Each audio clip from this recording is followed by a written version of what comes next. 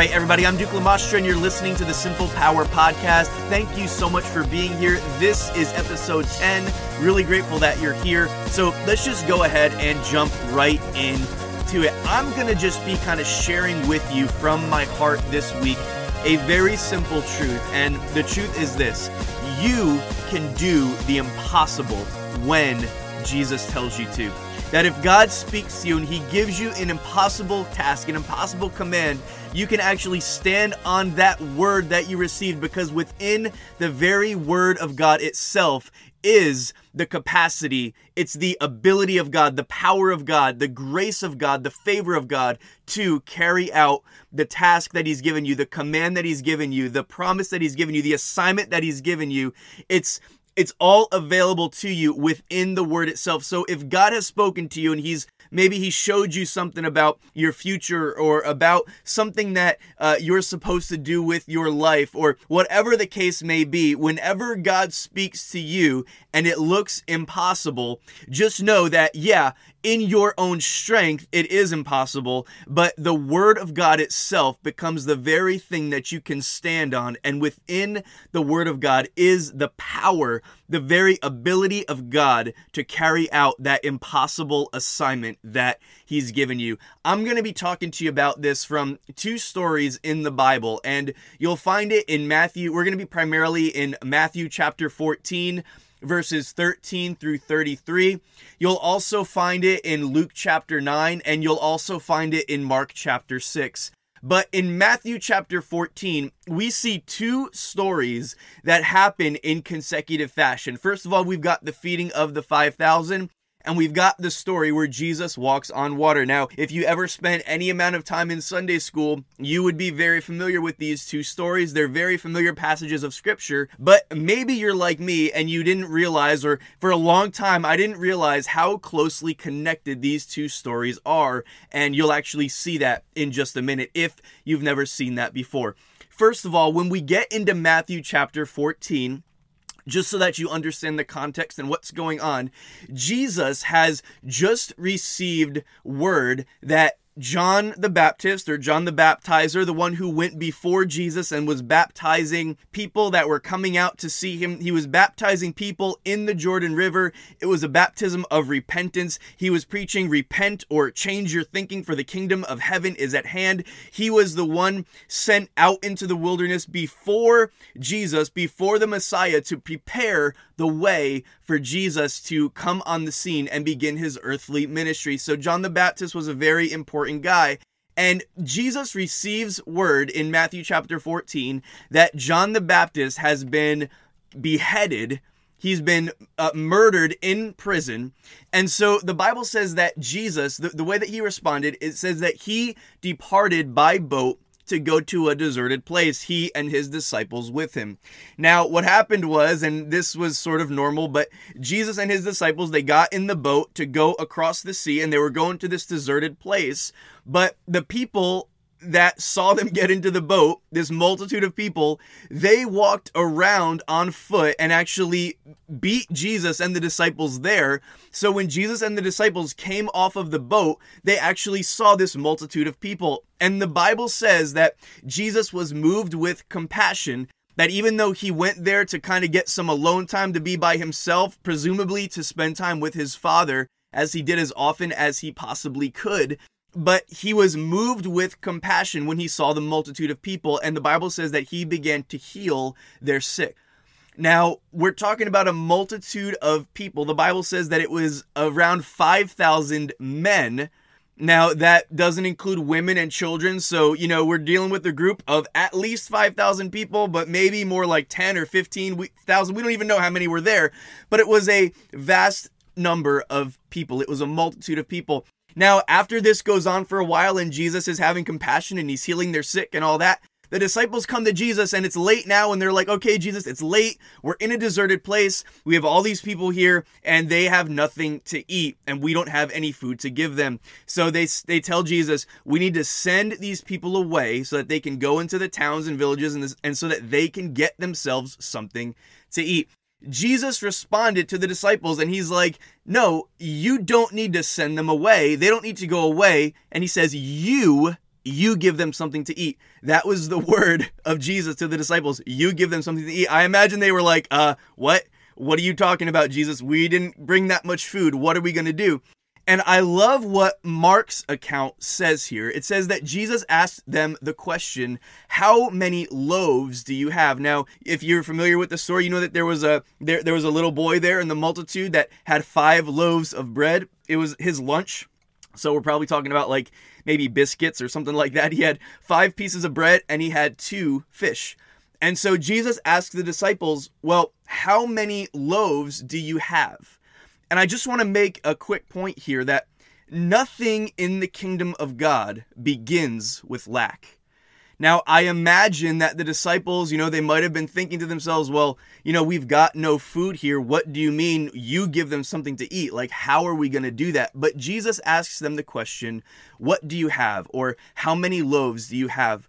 Whenever we approach an impossibility or an impossible situation, whenever we try to approach an assignment that God has given us, starting from a place of lack or starting from a place of what we don't have, then we're already starting off on the wrong foot. Because what you need to realize is that even in the midst of impossibilities, that the power of God is there, and God looks at that circumstance. He looks at that situation. He looks at that impossibility in a different way. Heaven always has an agenda, and heaven looks at a situation and says, even though this is impossible for man in his own efforts, there is no lack, there is no limit to what God can do. So nothing in the kingdom of God starts with lack. So Jesus says, what do you have? How many loaves do you have? And so they bring these 5 loaves and these 2 fish to Jesus. And the Bible says that Jesus blessed and broke the bread, and he began to give it to the disciples, and the disciples distributed it to the people. They began to pass it out. And as they passed out the food to the people, they saw something miraculous happen, that they would hand out the bread and the bread would multiply, that they would hand out the food and it was never ending. It was just multiplying over and over again, to the point that they fed all of these thousands and thousands of people. And at the end, the Bible says that there were 12 baskets full of leftover fragments. Now, they started with something so small, but God was not limited by what they had or by what they didn't have. And it's really important to note what happened here, because the disciples, they responded to the word of Jesus to them. Jesus said, you guys give them something to eat. And even though, I don't know exactly how they responded, if they immediately just said, okay, let's do it, or, whatever the case may be, but they did it. They obeyed. They followed the word of Jesus, and on his word, they began to distribute the food, and they saw the miracle happen. It happened in their hands. It happened through their hands. It happened with them being a part of it. They were a part of this miraculous happening because they responded in obedience to the word of Jesus, even in the midst of an impossible situation. Now, the Bible says that immediately, so that word immediately should tell you that one story connects seamlessly to the next story. There was no break in between. So they get done feeding all these people, ministering to all these people. Now it's even later. It's late at night now. And it says immediately the disciples got into the boat. So Jesus sends the disciples into the boat and says, you guys go to the other side. But Jesus didn't get in the boat with them. He went back and found finally a deserted place for himself where he could be alone to be with his Father. Now, as Jesus is alone with his Father and the disciples are out on the water, the Bible says that a windstorm arose, the wind was contrary, that the boat was tossed by the waves, and that they were toiling at rowing. They were having a difficult time. And then Jesus went to them walking on the water. Jesus went walking on the water. And when the disciples first spotted Jesus walking on the water, their initial reaction was, it's a ghost. So they went into fear because they thought that they were looking at a ghost. And Jesus, recognizing that they were afraid, he speaks up and he says, hey guys, be of good cheer. It's just me. Don't be afraid. Now, here's what I really want to get at this week. Peter looks at Jesus and he says, Lord, if it's you, command me to come to you. Now think back to the experience that Peter and all of the disciples had just had with Jesus, where he gave them an impossible command. He said, you give them something to eat. And as they responded in obedience, they saw something miraculous happen, unlike anything that they had ever seen happen before. So now Peter's like, all right, this is my imagination, all right? Peter's like, all right, Lord, I don't know if that's really you or not. You're walking on the water. I've never seen you do that before. Everybody else in the boat thinks that it's a ghost. You're saying that it's you, Lord. So listen, I'm going to ask you to command me to do something impossible, because I know that if you command me to do something impossible and I can do it, then I know that it's you, Jesus, because I just learned something in the previous experience that I had with you, that when you give me an impossible command, that when I'm faced with an impossibility and you tell me to do it, that I actually have a release of power, that I'm actually able to accomplish that impossibility on your word. So Peter was learning something. Peter had seen the miracles already. They had been through experiences with Jesus, and just coming through this last experience with the feeding of 5,000 people with only 5 loaves of bread and 2 fish. And he's coming to this conclusion in his mind. Okay, when Jesus gives me an impossible command, I can do it. I can do the impossible when Jesus tells me to. So he says, Lord, if it's you, command me to come to you. And Jesus just says one word, at least in the New King James Version. He says one word. He says, come. And on that word, this is where you really need to get it. Not just on the water, but on the word. Peter began to walk on the water. Now, this is where traditionally I've seen Peter get a bad rap. I've seen people, Peter, he just began to doubt and he began to sink and all this stuff. But I want you to pay attention to something. Peter actually walked on the water, first of all. I've never done that. Chances are you've never done that. So let's not be so hard on Peter, all right? But Peter saw the waves and he began to become intimidated by the size of the waves, and he lost his focus on Jesus. And he began to focus on the waves and on what was going on around him. And the Bible says that he began to sink. I don't know about you, but I've spent a lot of time in the water. I grew up, I had a pool in my backyard and I was in it every day in the summer. I spent a lot of time at the beach, been to a lot of lakes and boating and jumping off rocks and bridges into water and all that kinds of stuff. And I'm just telling you, there's never been a single time in my life when I jumped into the water or I stood on top of the water and I began to sink. I've never once in my life begun to sink in water. I just sank. Every single time, I just sank right away. Whenever I tried to step out onto the water, I just sank immediately. Because you don't begin to sink in water. But the Bible says that Peter started to look at the wind and he began to sink. And he cried out, Lord, save me. So look, Peter is beginning to sink, and apparently he had time while he was beginning to sink to actually cry out, Lord, save me. And the Bible says that immediately Jesus lifted him up. Now, here's what I'm trying to get at. Even when Peter was beginning to sink in the water, he was still doing something that was miraculous. He was still doing something that was impossible, because you don't begin to sink in water. You just go all the way under.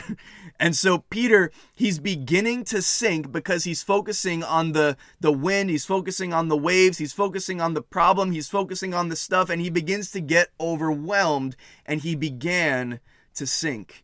And he cries out, Lord, save me, and Jesus saved him. Sometimes we have an assignment from God and we begin to go after it, and we begin to follow after him in obedience. We begin to, get some boldness, and we respond in faith to the word of the Lord, to what he's spoken to us.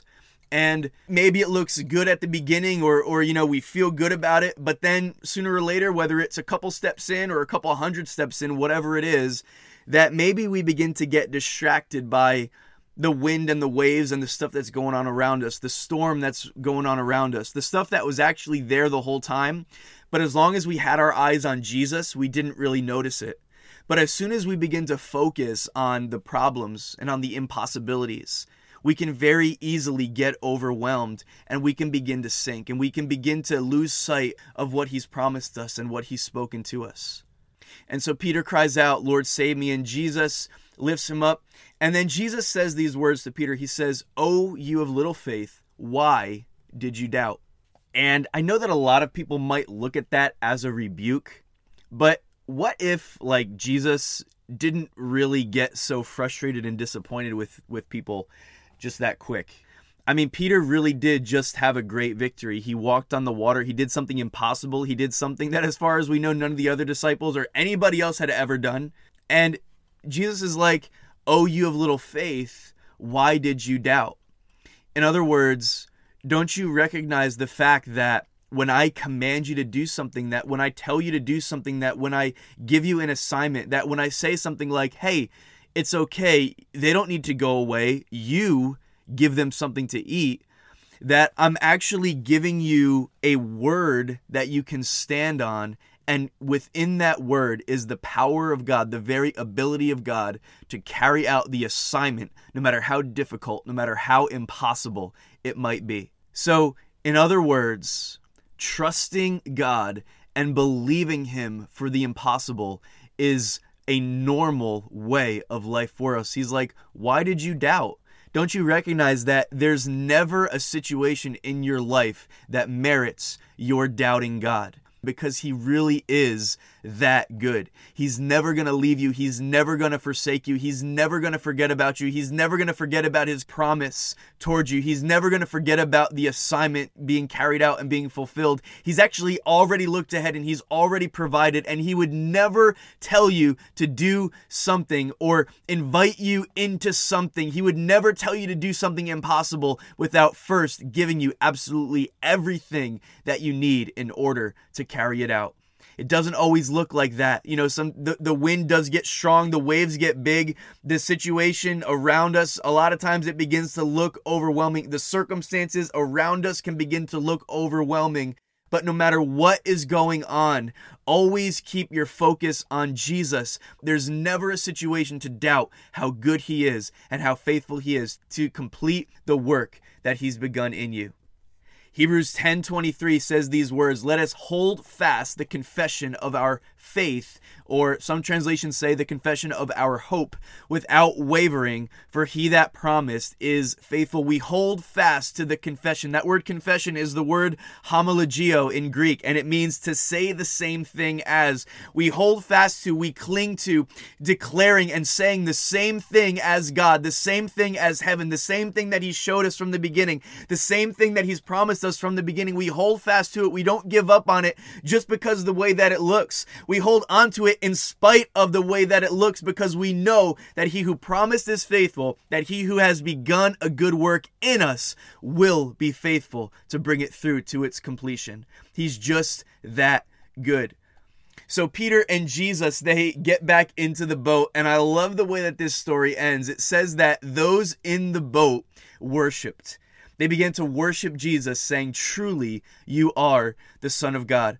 And I love this because even though Peter did not do everything perfectly, like he got out there on the water and it wasn't like the greatest victory of all time, because he did, get distracted and he did begin to doubt and he did begin to sink and he did begin to get into fear and he did get overwhelmed and all of that. But we got to remember that he was still bold enough to step out in faith and to say, "Jesus, command me to come to you." And when Jesus gave him the command, he didn't even hesitate. He stepped out of the boat. He was bold enough to take a risk. And what that risk, what that boldness, what that act of faith, what it actually did was it resulted in everybody else in the boat having an experience with Jesus that maybe, just maybe, they wouldn't have had the opportunity to have had Peter not stepped out in faith to do the impossible. In other words, if Peter didn't stand up and Peter didn't take that stand and Peter didn't step out in faith and Peter didn't step out in boldness and respond in obedience to the word of the Lord, then maybe everybody else in the boat, maybe they never would have had an opportunity to see Jesus in the way that they saw him that night. But they saw the miraculous happen. They saw one of their own a part of the miraculous. And they got to experience something that night that maybe they had never experienced before. Listen, I think that this is the bigger picture of trusting in God. The bigger picture of trusting God and being obedient to His voice. To hold on to cling to the promises of God no matter what it looks like. The big picture is that there are people all around you that are going to see the goodness of God revealed in your life. They're going to see the glory of God revealed in your life as you step out in faith, as you step out in boldness, as you respond to the voice of God, to the word of God, to the promises of God in obedience. Knowing that He's got your back, knowing that He who promised is faithful, that He will complete the work that He's begun. Because when you step out in faith, in spite of the circumstances and in spite of what it looks like, your life actually becomes a reflection of the goodness and the glory of God. All right, guys, that will do it for episode 10. I look forward to being back with you guys, as always, next Monday, 6 a.m. Eastern, 5 a.m. Central. I hope you guys have a great week. Have a happy Thanksgiving, and I will see you next time.